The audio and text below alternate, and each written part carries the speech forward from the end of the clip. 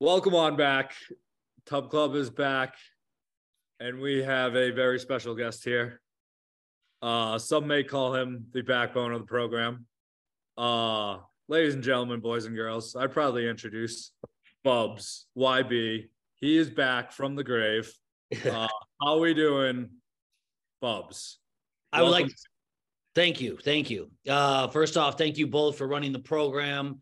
You know what? I needed to focus my mind, really when Luke Skywalker goes off and finds Yoda and does his practicing for however long he did it. Yeah, I learned to study the game, get refocused, re-energize myself, need to take care of some things. But again, thank you both for running the show. You both killed it. Loved all the episodes you put out. Glad to be back. BCB, how are you feeling though? Feeling good, man. So it's we're in the middle of November.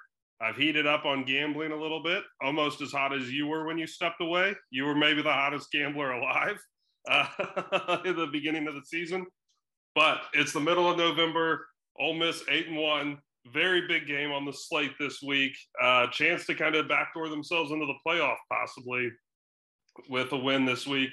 So honestly, it's just been a really great season. I think I kind of get sad that it's almost over, really. Looking at it from that standpoint, it's been a great regular season. Pac-12's been great. SEC's been great. The Big Ten has been pretty top-heavy, but it's provided us some drama. Yeah. The Michigan story is the gift that keeps on giving. So ready to see what chapter we add to the season this week. Love it. And BCB, would you say – if you could have the 12-team playoff this year, would you say it would fit? I know you are against it in the future, but for this year, do you think it would be a good fit? Yeah, so actually, Larry and I talked about it. We're like, the crazy thing is this is like the 1 year, I think, of the last decade where you're like, you could convince me that a 12-team playoff was needed for this. And honestly, the more I've thought about it, this is something we can kind of expand on. I'm not against a 12-team playoff per se. I'm against more so the way that they've set it up. Like, I think that it just become a devaluation of the regular season. Mm-hmm. When I think there's a way they could have kept the regular season, regional conferences, and the importance on NY6 games all like in order, and then done a playoff based on the winner of the NY6 game. So basically, you would have had 12 teams. The winner of your New Year's Six bowl games are then a 16 playoff bracket. I think that's something we can expand into later, maybe as we wrap up the year. But you could convince me a 12-team playoff would be really fun this year. I still don't think that it would produce a different champion than what we're probably about to get. Mm-hmm. But it would be a spectacle. Yeah. No, we got a bunch. Go. Yeah, no, completely agree. I mean, just thinking through it, so Ohio State, Michigan, in Washington, Oregon, both in Georgia, Ole Miss, Alabama, put all of them in. I think Texas should get in. FSU, didn't even mention FSU. Maybe a one-loss Louisville. Kansas. It sucks. Who else? Who did I miss? Maybe Kansas for a Big 12 rep. Yep, Kansas. Definitely not Oklahoma.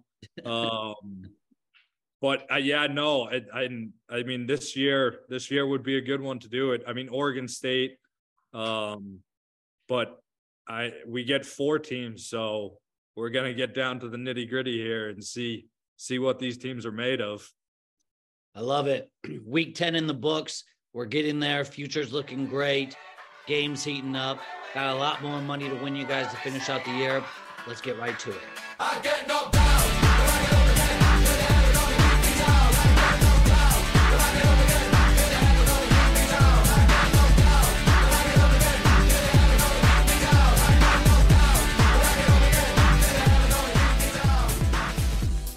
We're back. So let's go ahead. Let's kick it off with our teams.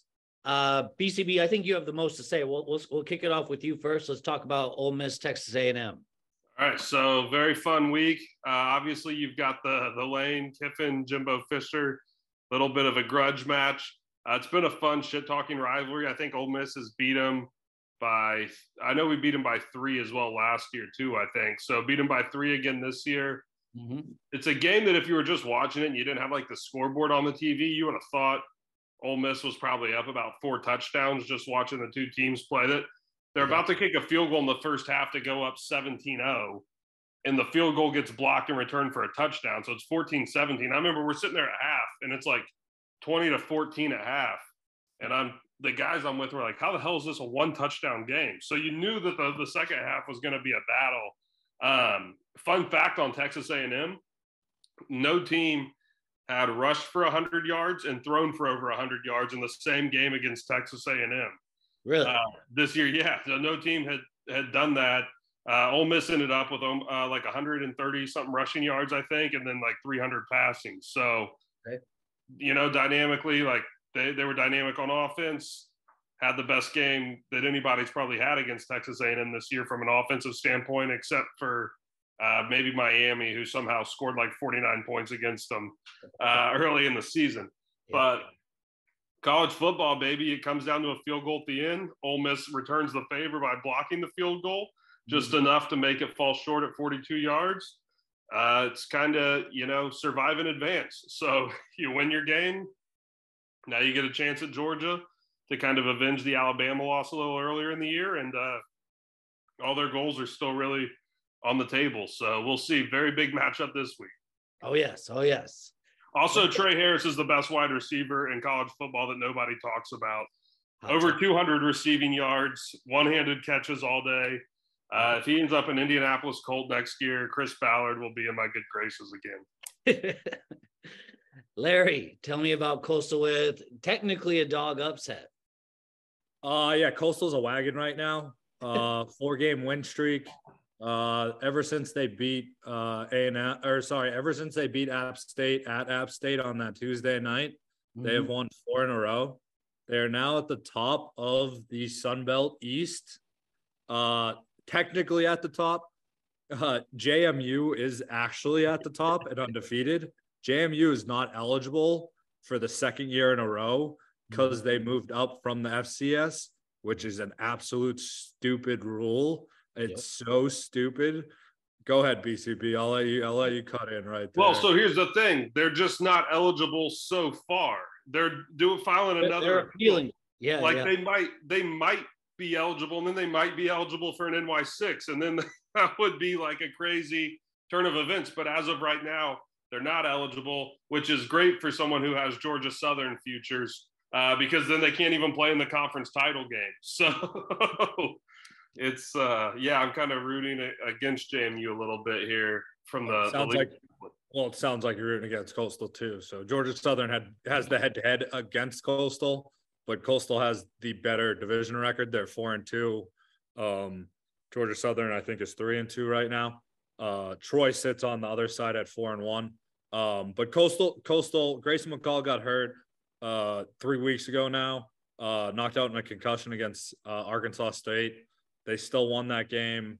They brought their backup in, beat the shit out of Marshall 2 weeks ago, homecoming, and then last week. So they've actually won 3 games with 3 different quarterbacks in the last 3 weeks. I don't know what the plan is. But I mean, they look good. They're kind of buzzing right now. Their defense is excellent and their offense is buzzing with all 3 quarterbacks. McCall might be back, or McCall might be done. I'm not exactly sure what's going on there. Solid game though, nonetheless. Coastal on a hot streak. Ole Miss is up chain. Possibly can't hit the title game, but has a huge game this week to really make some waves. Larry, go ahead real quick. Is Iowa dead? Rest in peace, Brian Ferentz. Iowa's back, all the way back, baby. Ferentz might be gone. Yeah, we got to leave him till the end of the year for recruiting purposes. I get that. What a win. Just a great transition, Larry, into this weekend at Wrigley Field. 10-7, last second field goal. That's how that's defense wins fucking championships right there. We're going to be representing the Big Ten West. We have 3 games left this week against Rutgers, who we'll talk about here in a second, put up a solid first half showing against Ohio State. But Iowa, man, just fucking, that's how football should be played. I don't care what anyone says. Run the ball, play defense, punt the ball. That's how you fucking win football games, baby. Loved it. Did anyone call fair catch on the end of the game field goal? I watched that in person while I was away, and I went from the highest of highs. I was in Minnesota for our listeners, so there was a bunch of Gopher fans around me, and I went through each of the room once I saw the replay of him stepping in bounds. That's what I thought they were challenging or looking at. And I went to each personal Minnesota fan, and I said, fuck you to their face. Fuck you, fuck you, fuck you. From the highest of highs to the lowest of lows. But it's in the past. Solid win against Northwestern at Wrigley Field, my favorite place in the world, my favorite team in the world. So solid win. We control our destiny in the Big Ten West with Minnesota losing to Illinois. Great showing all around. Let's hit up some of the other games, though. BCB, any other games last week that stuck out to you? I was able to watch this one in its entirety. It was a game I was looking forward to. It was my biggest play of the week last week. We got Washington -3, though, against USC. Officially put the nail in USC's coffin for the year. Probably the end of the Caleb Williams era. Wouldn't be surprised if it's the end of the Lincoln Riley era. Wouldn't be surprised if he's kind of putting his name in some NFL hats at the end of the year. I wouldn't be surprised if him and Caleb kind of pitch themselves as like a little bit of a tandem to the NFL. We'll see. Both guys have spent, media Mondays openly talking about the NFL. But so I was kind of always questioning how bought in this USC team was. Never really think we got to see their best game. They fired their defensive coordinator, rightfully so. But no, it was just a huge game from Washington. It was one of those, I was watching it at the bar, and the guys that I'm with were like, all right, well, whoever gets the ball last year is probably going to win. And it pretty much came down that way. Yep. It was a 10-point win, 52 points for Washington. I don't know what to make of Michael Penix. Like he might very well end up being the Heisman Trophy winner if they can win these next 3 games and win the Pac-12, and probably rightfully so. I would have never believed it if you would have told me at IU that he was going to be a Heisman Trophy winner. Mm-hmm. But here we are. Kalen DeBoer has Washington rolling. USC, you're taking a tough year, going out of the Pac-12, going to the Big Ten. I guess they did lose the future Big Ten rival Washington as well. So that rivalry will continue when you're in the 20-team super conference. But Washington also, that defense is just slightly better than USC's. Like that defense is perfect right there. Yep. Yeah, that defense is not very good. I would love. It's kind of funny because the Pac-12 looks a lot better on paper this year than it has been. I think that's true, but I still think Oregon's the best team in the Pac-12, the best overall team. I think that Pac-12 championship is going to be absolutely nuts. It's going to be must-see TV, but couldn't agree more that Washington running back I think he had over 200 yards rushing. Correct me if I'm wrong. Just nonstop football. It was the polar opposite of the Iowa Northwestern game. Just fun. Remind me of Rams Chiefs on Sunday night or Monday Night Football 3-4 years back. Great stuff. That Mexico City game where just everybody's. Yep. Larry, your thoughts on Caleb? Yeah, go ahead. Yeah. So seeing him at the end of the game crying in his mother's arms, if I'm an NFL exec seeing that, I'm not drafting him. I'm just not. I can't draft a kid like that. It's like a regular season loss. They already had 2 losses. Like I don't understand, what was he so upset about? He won the Heisman last year. Like if I'm an NFL exec and I see that, I'm like, I don't know, something wrong with this kid. I don't want any part of him. I don't want him on my team. I mean, we've always kind of questioned his effort and commitment. But yeah, I want nothing to do with that kid. I don't think he'll be a successful NFL quarterback. I don't think Lincoln Riley will be a successful NFL coach. But yeah, that's really where I'm at with Caleb Williams, and I am not buying into any of this hype. So 2 things for you. Number one, if the Patriots somehow got traded up to the number 1 pick, you do not want Caleb Williams. I'd rather Drake May. I'm going to say something real quick. Caleb Williams is just as good, if not better, of a prospect than Andrew Luck. I'm putting that out there. I'm putting all my cards on the table on Caleb Williams. The way I watched him play, some of the throws he made, the way he could roll out of the pocket, his reads aren't the greatest. Hammer put something in the group chat today from fucking Kyle Slaughter that stupid as shit. But USFL legend Kyle Slaughter. Dude. But the way I watched the game, the way he escaped out of pressure, made some throws on the run. Again, maybe his reads aren't the greatest. That'll, come with learning new systems. I think he's the greatest prospect since Andrew Luck. My 2 cents. I kind of wonder with Caleb Williams sometimes that he's so naturally talented and he's got so much arm talent that if it's almost kind of hurt his development a little bit, like it kind of seems like one of those kids where like you'll have him more so in like high school where they're just so talented that no matter what they do, they can always get their ass out of trouble. Mm-hmm. And he kind of seems like one of those, and I think that's kind of what Kyle Slaughter, I was trying to read through it a little bit more, and it's kind of what Kyle Slaughter was getting at when he had posted that. I was like, or that he just doesn't think Lincoln Riley like teaches the game very well to quarterbacks either.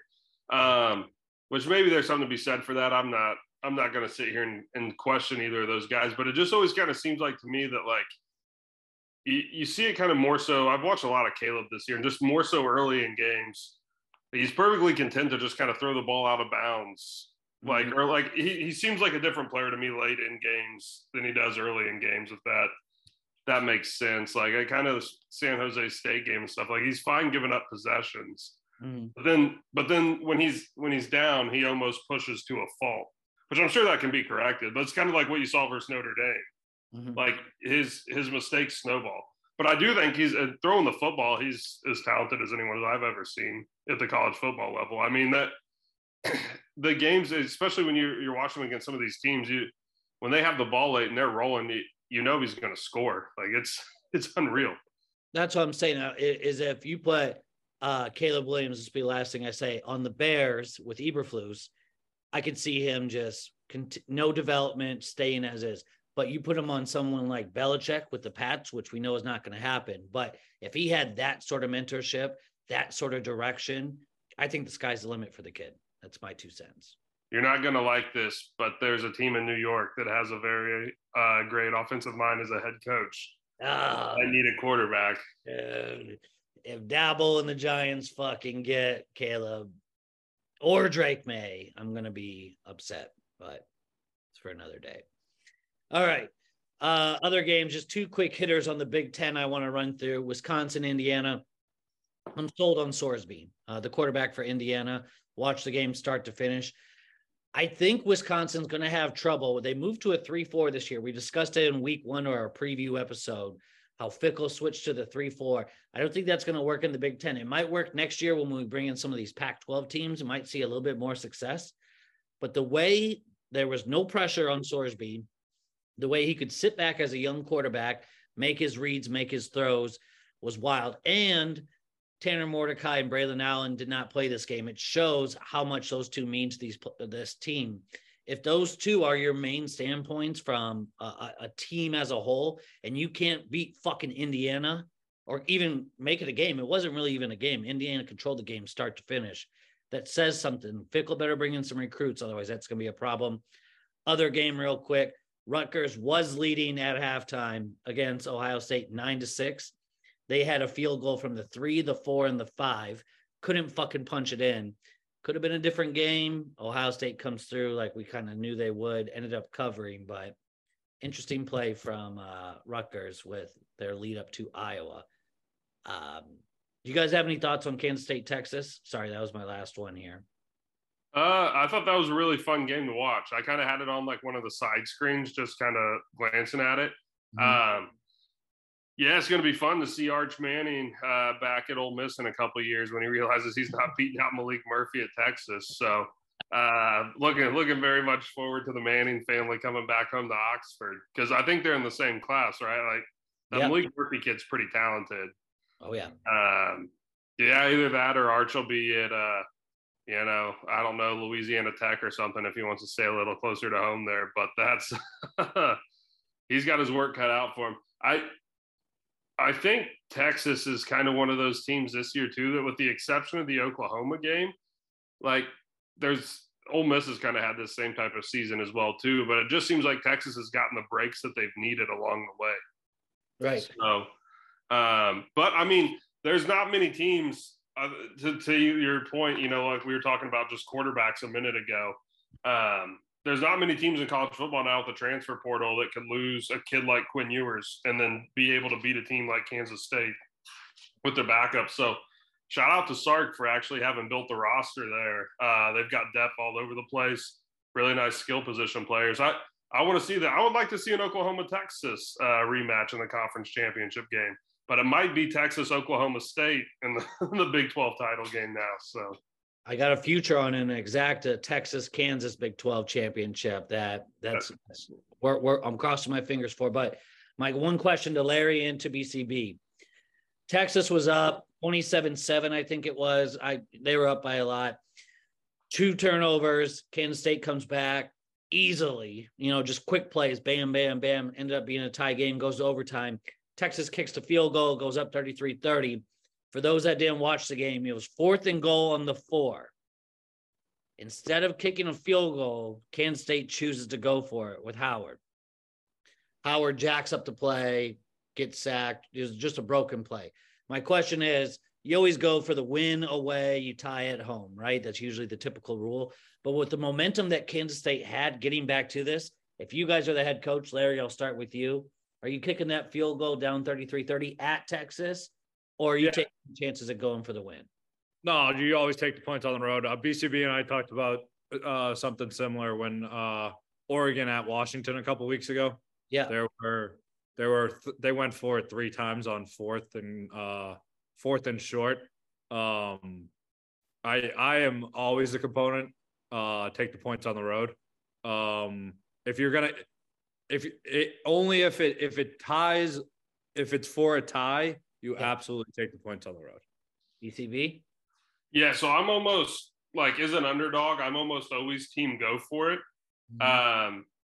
Fourth and goal though but normally here's my thing with the underdog. If you're in overtime and the other team's about to score, or you're trying to tie or go ahead, usually if you're in that role as the underdog, it's because you had a lead and then the favorite, you've blown it at some point, right? And you've seen a big comeback from the favorite.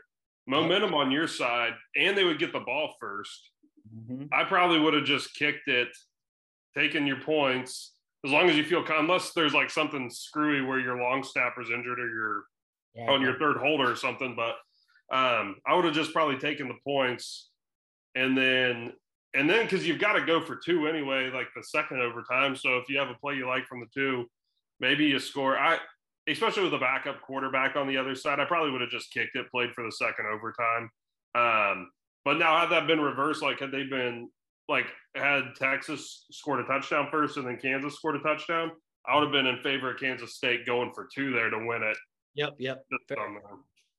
Fair. Okay. All right. Well, I mean, I agree with that. But I think a 2-point conversion is just much different than 4th and 4. Yeah, exactly. Yeah, kicking the field goal there. 4th and 4. Yeah, if it had been like 4th and goal on the 1, I would have said go for it. Oh yeah, definitely. Yeah, makes sense. 4th and 4 is a lot different though. 4th and 4 is almost 3 points in the XFL.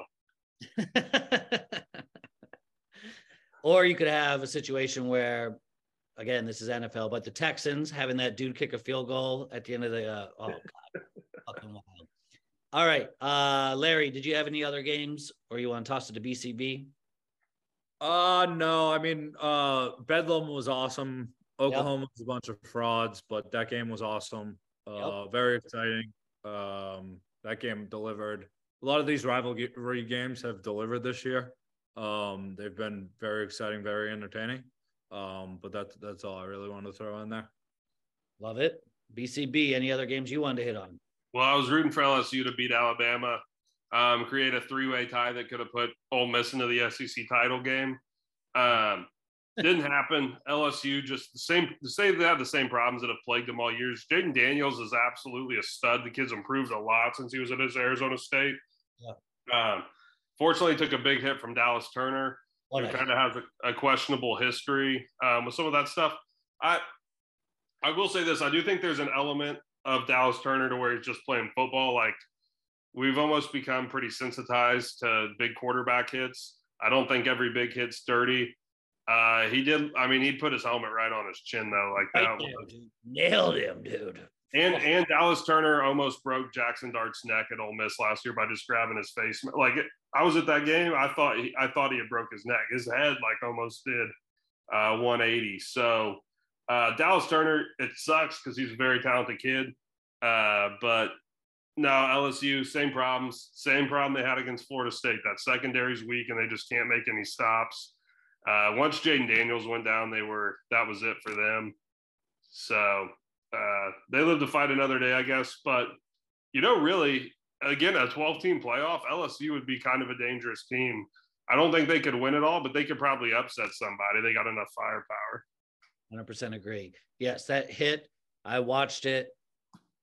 Again, you don't want to say dirty because the kid loves playing football, but God, it was the crown of his helmet on the fucking chin. And then the pile drive, too, on top of that. Like, Jesus, man. I feel bad for Jaden Daniels, but again, Milroe, unstoppable that game. Yeah, Milroe, that's like one of those things. Like I said, you got to kill early in the year. Remember, I said you got to kill Alabama while you can. And then ever since that South Florida game where they tried out the other quarterbacks, I think Saban just kind of said, look, Milroe's the best option we got. We got to tailor the offense to him. And they're probably doing some things offensively that they didn't plan on doing before the year. But then Ole Miss could have beat Alabama on that next game after South Florida, had them dead to rights multiple times, let them off the hook. Tennessee too. They were Tennessee. And I at least with that Tennessee game, I told my buddy I looked real smart because Tennessee was up big. I looked over and was like, Joe Milton's not good enough to beat Alabama, right? And that was like, that's kind of how that cookie crumbled. But 27 unanswered in the second half. Yeah, it's tough, man. You got the greatest coach. Again, 73 of their 85 kids on their roster were 4 or 5-star recruits. Like the team's stacked. They're a great defensive team too. That's the thing. Milroe just has to score enough points. Well, and it's running the ball, controlling the clock, getting your defense, let them stay on the sidelines, get rested. I mean, I think a lot of those things add up and work in Bama's favor. Yeah, when you've got one of the best defenses we've ever seen from a talent standpoint, and your guys are just constantly fresh, it's really tough to get stuff going. All right. Well, week 10 in the books. We'll move it along to week 11. I'm going to start off by saying the MAC has killed me. But that being said, as Larry is known from our past years, I'm probably hitting at about a 12% win rate on over-unders. I'm going to share one of my picks right now because they're playing as we speak, just so you guys can see bowling. Okay. Well, I'll just tell you, I had Bowling Green -10 and the over 40.5. And right now, 28-6 at halftime. If they don't fucking score a single point the second half, I'm never betting a total again in my entire fucking life. Just calling that one out right now. But anyways, week 11, we have some great games. I'll start us off just from a Big Ten special standpoint. Michigan at Penn State. My question to the both of you, right now this game sits at 4.5. Michigan favorite, obviously. Michigan's going to Penn State. How much does the point spread change if this game is not at 11 o'clock a.m. Central, but is yet instead a whiteout game? That's my question to you two. I would say it would be like 1.5, 2. You think it moves it that much? Here's the thing. I don't think home field, like home like night home field advantage, I guess, like whiteout games, stuff like that. I think that those are incredibly underrated in terms of the point value, especially like now that I've been going to games and like the SEC and these major schools, and you're kind of there, the atmosphere for some of these. Like if you when you've been at like Cyhawk and stuff, like that atmosphere, you're like, man, this is worth more than the field goal. Fucking right. Oh yeah. So, you put them in a night game, the crowd just constantly being ruckus. Mm-hmm. You've got kids that have been drinking all day. Yeah. Oh, it's and I think it's a little bit of a shock to the system if you're a team that normally plays at noon. Like it's a long day to get there as an away team too. So I don't know. I would say I would bet Penn State like a field goal or more if it was a late night game. Yep. Larry, your thoughts? I hate the Big Ten. I don't understand why it's not a night game. Oh, yeah. I don't know why Penn State Ohio State wasn't a night game a couple weeks ago. Like I don't know like why aren't we having these huge Big Ten rivalry games in prime time during the night? I agree with BCB. The kids would be hammered. I'm sure everybody hates Michigan right now too in the Big Ten. So like they will be harassing Michigan even more than they would in a normal, like any given year. It would be even to a higher extent. I'd probably say the line would stay around 3. I think. I think everyone's just so high on this Michigan team that I still think they would stay probably a 3-point favor. So I don't think the line would actually move that much. I also think a lot of the money would still come in on Michigan, probably just based off kind of that Penn State Ohio State game.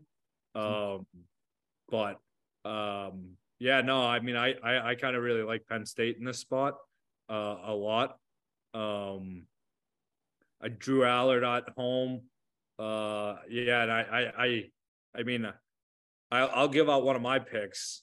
Okay. I'm going to be on the under. I think this is going to be Big Ten football. Okay.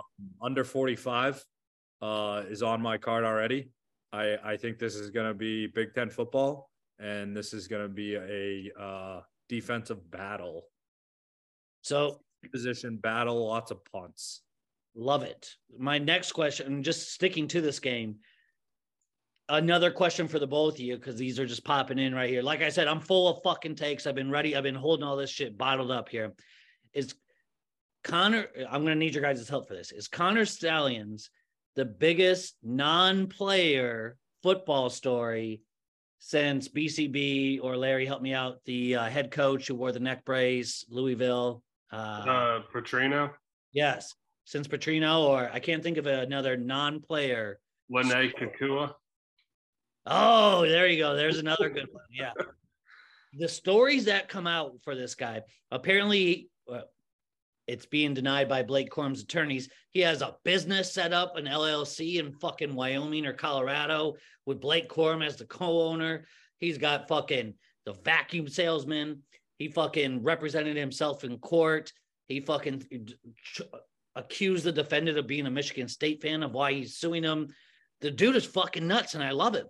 I absolutely love him. Your guys' thoughts on him? Yeah, he's got to be like a CIA agent or some shit, right? Like, dude, he's sitting here buying tickets all over the country on a fucking vacuum repairman's salary, and he's living in a $480,000 house, and nobody at Michigan really knows him or has anything to do with the guy.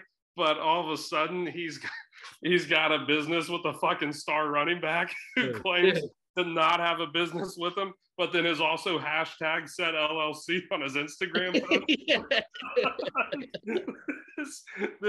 this dude, he 100% sure has to be like a bag man, that when they legalize NIL, we're like, oh, we got to find a new job for him. I wouldn't be surprised if he's just like one of those guys that kind of lied on his resume, and this thing's just snowballed to where he just kept having to do more and more insane shit.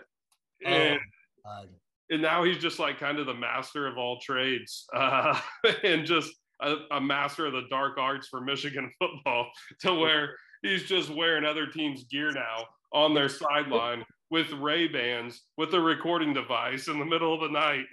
Oh, yeah. Great. I love him. Larry, what do you think about the guy? He sounds, this might bring up some bad memories for you, Spygate and whatnot, but I'll get your honest opinion. Yeah, no, I mean, he's like the most interesting man in the world right now. Like nobody knows what he's been doing or where he's been, or like it sounds like he could have he's been on Michigan like messaging boards his whole life, diehard Michigan fan, and then they just hired him somehow. Like Yep. it's the craziest story maybe ever. I'm just, it's so fresh right now. I don't like, will we be talking about this in 5 years? Oh, no, Like it's already where probably doing the documentary. where is Connor Stallions? What's he doing now? Oh, Um he'll be coaching like a Bishop Sycamore or some shit in like 4 or 5 years. Oh, I bet you Portnoy hires him in 2 seconds once he's officially let go. Okay, enough about Michigan, Penn State. Let's move it right along. I'll be honest with this. Tennessee, another ranked matchup. Tennessee at Missouri. I'll be very, very honest with you guys. Missouri has flown under my radar all year.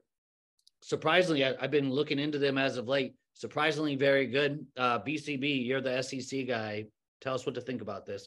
Right now, Tennessee -1.5 at Mizzou.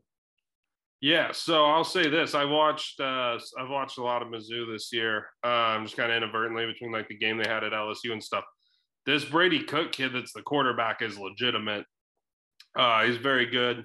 They have two wide receivers, Luther Burden, who's a 5-star recruit, came in last year as a freshman. He's got 951 yards on 63 catches, 7 touchdowns. He's a kid that there was like rumored he was going to be in the portal, and there were a lot of people interested in him. He kind of shot it down. Then they did add Theo Weiss from Oklahoma as like their second wide receiver. He's been tearing it up. He's like 41, 522, and 5 touchdowns. So from an offensive standpoint, they're just a really tough matchup. And then defensively, they had held teams here. 3 of their last 5 games, they've held them to 300 yards or less. The only one that they've really gotten torched on was the LSU game, which is a tough matchup in its own right. So they're probably legitimately the second best team in the SEC East, I think. So there was actually a not insignificant chance you could have seen Missouri in the conference championship game if they would have won last week against Georgia.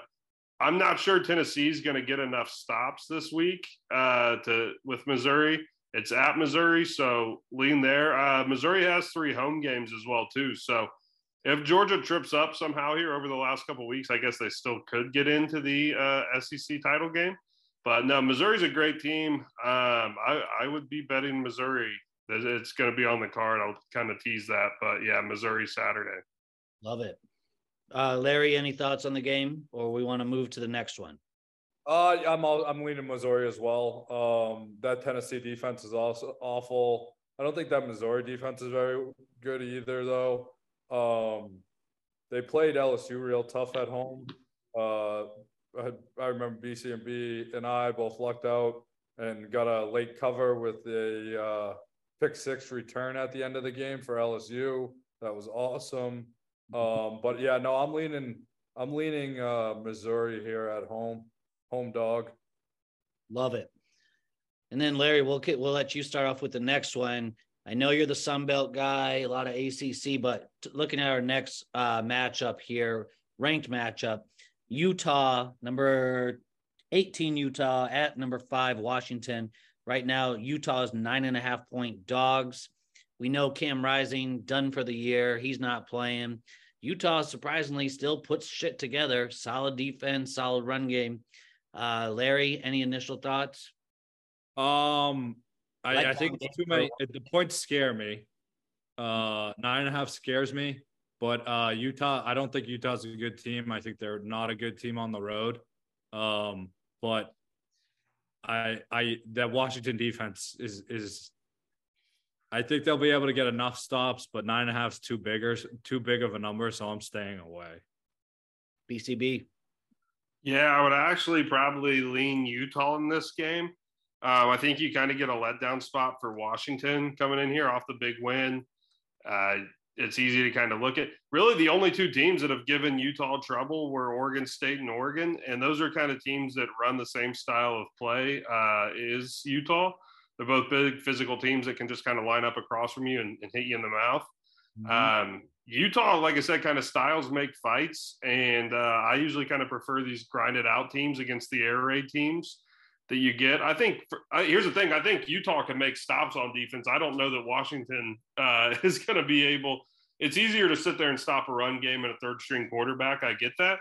But I think Utah's going to be in their ass a little bit. I mean, this Utah team kind of has that underdog mentality of where they gotten written off early, right? Without Cam Rising, you lose your star player. You get a kid who was a walk-on, who's their quarterback now, the third string Bryson Barnes. He's been playing, I wouldn't say he's not lights out. He's not a world beater by any means, but there's something about him that kind of works with this team. So I think Utah will be able to run the ball. They're going to have to control the clock. They can't sit there and let Washington go up and down the field on them all day. But if you're giving me double-digit points, I'll take a swing with Utah here. Fair enough. I'll end it with, I like what you said, BCB, about being a potentially letdown game. My thinking's the complete opposite. I think it's a momentum-building game. I think that win at USC, they're undefeated. They're just outside of the playoffs right now. I think they have this momentum, this fire to keep fucking blowing out teams, prove everybody wrong, get to the Pac-12 championship for that matchup against Oregon, see what happens. This game is on my card as well. We'll come back to it here in a second. Moving right along, though, looking through the rest of the games. Oh, BCB will let you start. Ole Miss at Georgia. Let's hear it. All right. So here we go. So this one is a big one. One I've had a lot of people reach out to me about, talk to all week. And so, I'm always happy to talk a little Ole Miss football. So we get a team where, as I like to say, who you are, your identity as a football team usually changes 3 or 4 times over the course of a season. Normally with a football team, it seems like the course is you start off healthy, you get injured, and then you try and just move some pieces around and kind of see who you are at the end of the season compared to where you thought you were.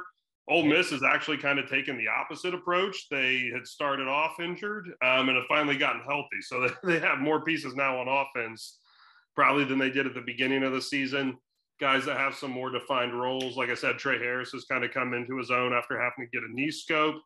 I think Jackson Dart's been playing really well. He's only got 4 interceptions on the year. Hasn't really turned the ball over. They've been playing well. Also, this is a team that, like when you talked about, like Lane Kiffin and you listened to him, the team was really, really upset when they lost Alabama. They thought they let one get away.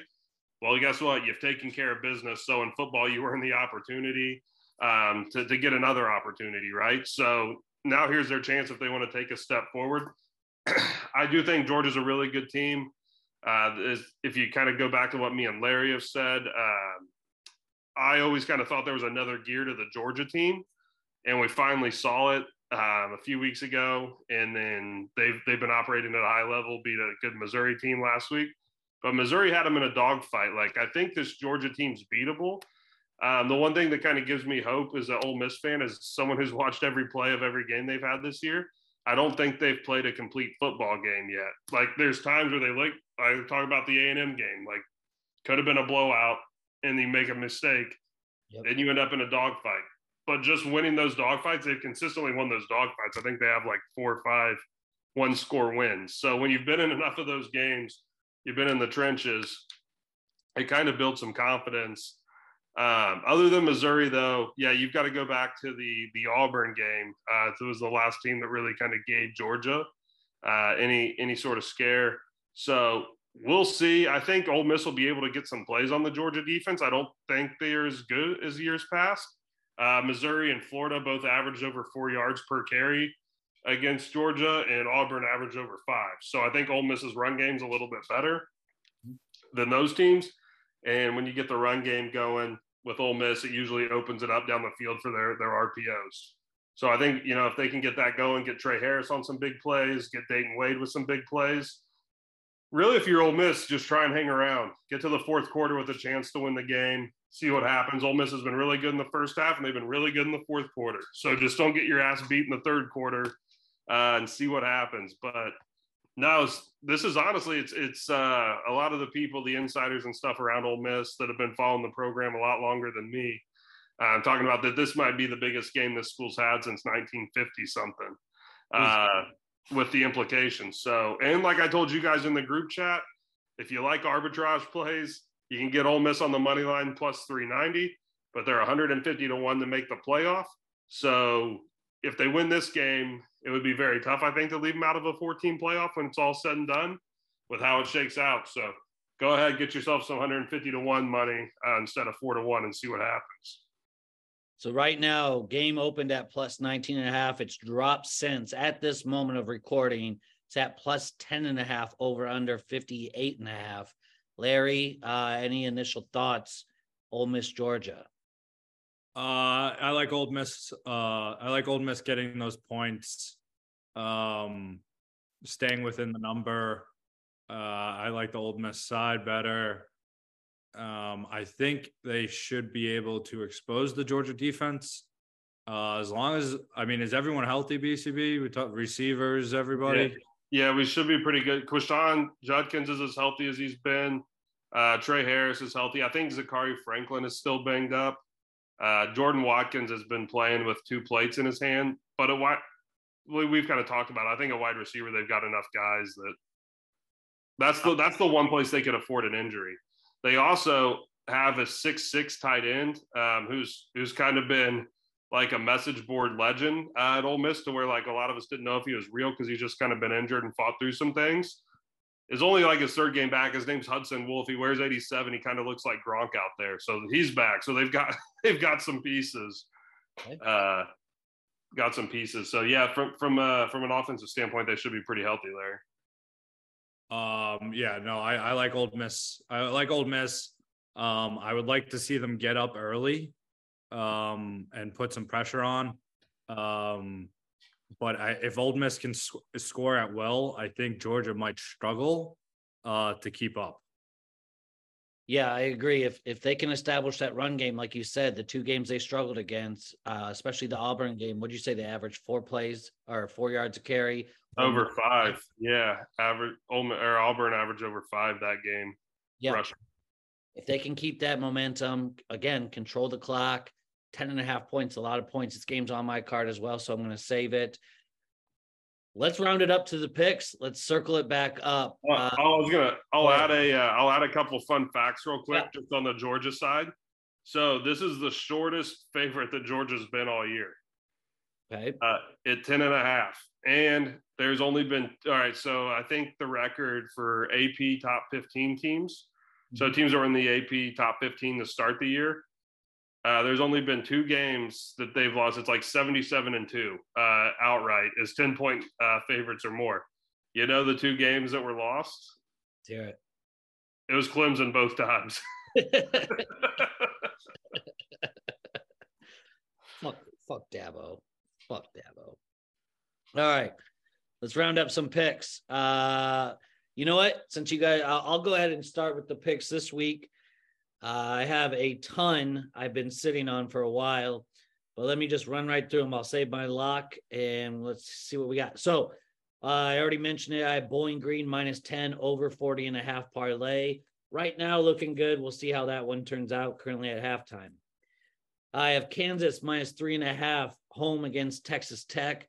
I think Texas Tech is starting to come down a little bit. I think KU riding the win against Iowa State at homecoming, coming back home, having a shot for the Big 12 championship. They keep it rolling. Arizona -10.5 at Colorado. Love Arizona's quarterback, what he's been doing. Shedeur and Dion, they keep games close, but again, I know this is at Colorado. This is one of my riskier picks I put in there, but I do like Arizona -10.5. Pitt -3 at Syracuse. Syracuse last year started 5-0, lost their next 5 games. This year, start 5-0, on pace to lose. I don't know what Dino Babers is doing with that team, in the second half of the season, but you know what? I'm just going to keep riding everything against Cuse. Iowa -1 home against Rutgers. We need to win 2 out of the last 3 basically to clinch the Big Ten West. So I think Iowa, especially coming back home after traveling to Chicago, gets the win at Rutgers. I think they put everything on the table against Ohio State. My next one is a hinge bet. If Tanner Mordecai and Braylon Allen play, I like Wisconsin -10.5 home against Northwestern. If one or the other does not play, no bet. I don't know how I'm going to put that on the graphic. Mizzou +1.5 home against Tennessee. Washington -9.5 home against Utah. And this isn't my lock, but I almost put it there. A double play. Ole Miss plus 10.5. Ole Miss money line. Put it in the fucking books. Let's fucking go. Georgia, you fucking frauds. You're about to get exposed. I know it's at Georgia. Upset inbound. Let's fucking ride. Larry, let's hear the picks. Save the lock. So again, start here. I'm taking Coastal money line. It's plus 100. Coastal's getting Texas State at home. Also jumping on Old Miss plus 10.5. It's just too many points. LSU minus 13.5. I think LSU is gonna smoke Florida in the swamp, in Death Valley. Night game, and then Oregon State minus 21. Stanford's going to Oregon State. Oregon State's about to put it on Stanford. And I'll save my mortal for the end. On to you, BCB. All right, so I'm going to take here, first off, give me Oklahoma State minus 2.5 at UCF. This UCF team's not very good. They've been giving up upwards of around 500 yards the last 4 or 5 games. Oklahoma State's defense isn't great, but they're a little bit better. Oklahoma State on an upward trajectory, have the better players. They're playing for a Big 12 title. I don't think this will be a letdown spot for them. They're going on the road less than a field goal. I like it a little too much, but it's probably going to be a multi-unit play for us come Saturday. I almost had Rutgers plus 1.5. I can't do that on the week the Bubs comes back, so we're skipping that. It's not on the card. I don't want to put that juju out there. I will align with Bubs on this play. Give me the Pitt minus 3 at Syracuse. I think that this is a Pitt team that has shown up in some spots. They're not very good. They don't win a lot of games. They got a winnable game this week. I think you'll see an inspired performance out of them. Give me Pitt. Also, Georgia Southern minus the 2.5 at Marshall. I've been on Georgia Southern. They're in the race for a conference title game. Don't think Marshall's very good. Or as good as they have been in years past, so I'll take a chance there. Then we've got Houston minus 2 at home against Cincinnati in a night game. Emory Jones is fucking terrible. Cincinnati's terrible. They probably have instant buyer's remorse on the Scott Satterfield hire. I know Holgerson's kind of coaching out the string here with Houston. I think he's might be a guy that's fighting for his job. You get a night game for Houston, maybe that'll kind of help them rally. Also, give me Missouri plus 1 as a home dog. I will take that against Tennessee. Like I said, give me Brady Cook. He's a much better quarterback than Joe Milton on the road. If the Missouri defense can actually show up, make some stops, I don't see Joe Milton beating Missouri. Do we want my mortal now, or do we want to save it? No, we're on the mortals. Let's hear them. Okay. All right. So the mortal that I have, top play of the week, we're in alignment as well. Arizona minus the 10 at Colorado. Arizona, this was a team that I've been high on the last couple of years with Jed Fish. They kind of been waiting to see it all come together. They make the switch. I actually thought Jane DeLoria was a pretty good quarterback as a college quarterback, probably wasn't an NFL caliber type player, but he had made some plays, had been around. They make the switch to Nick Fafita, the rookie. This team's just approached another level.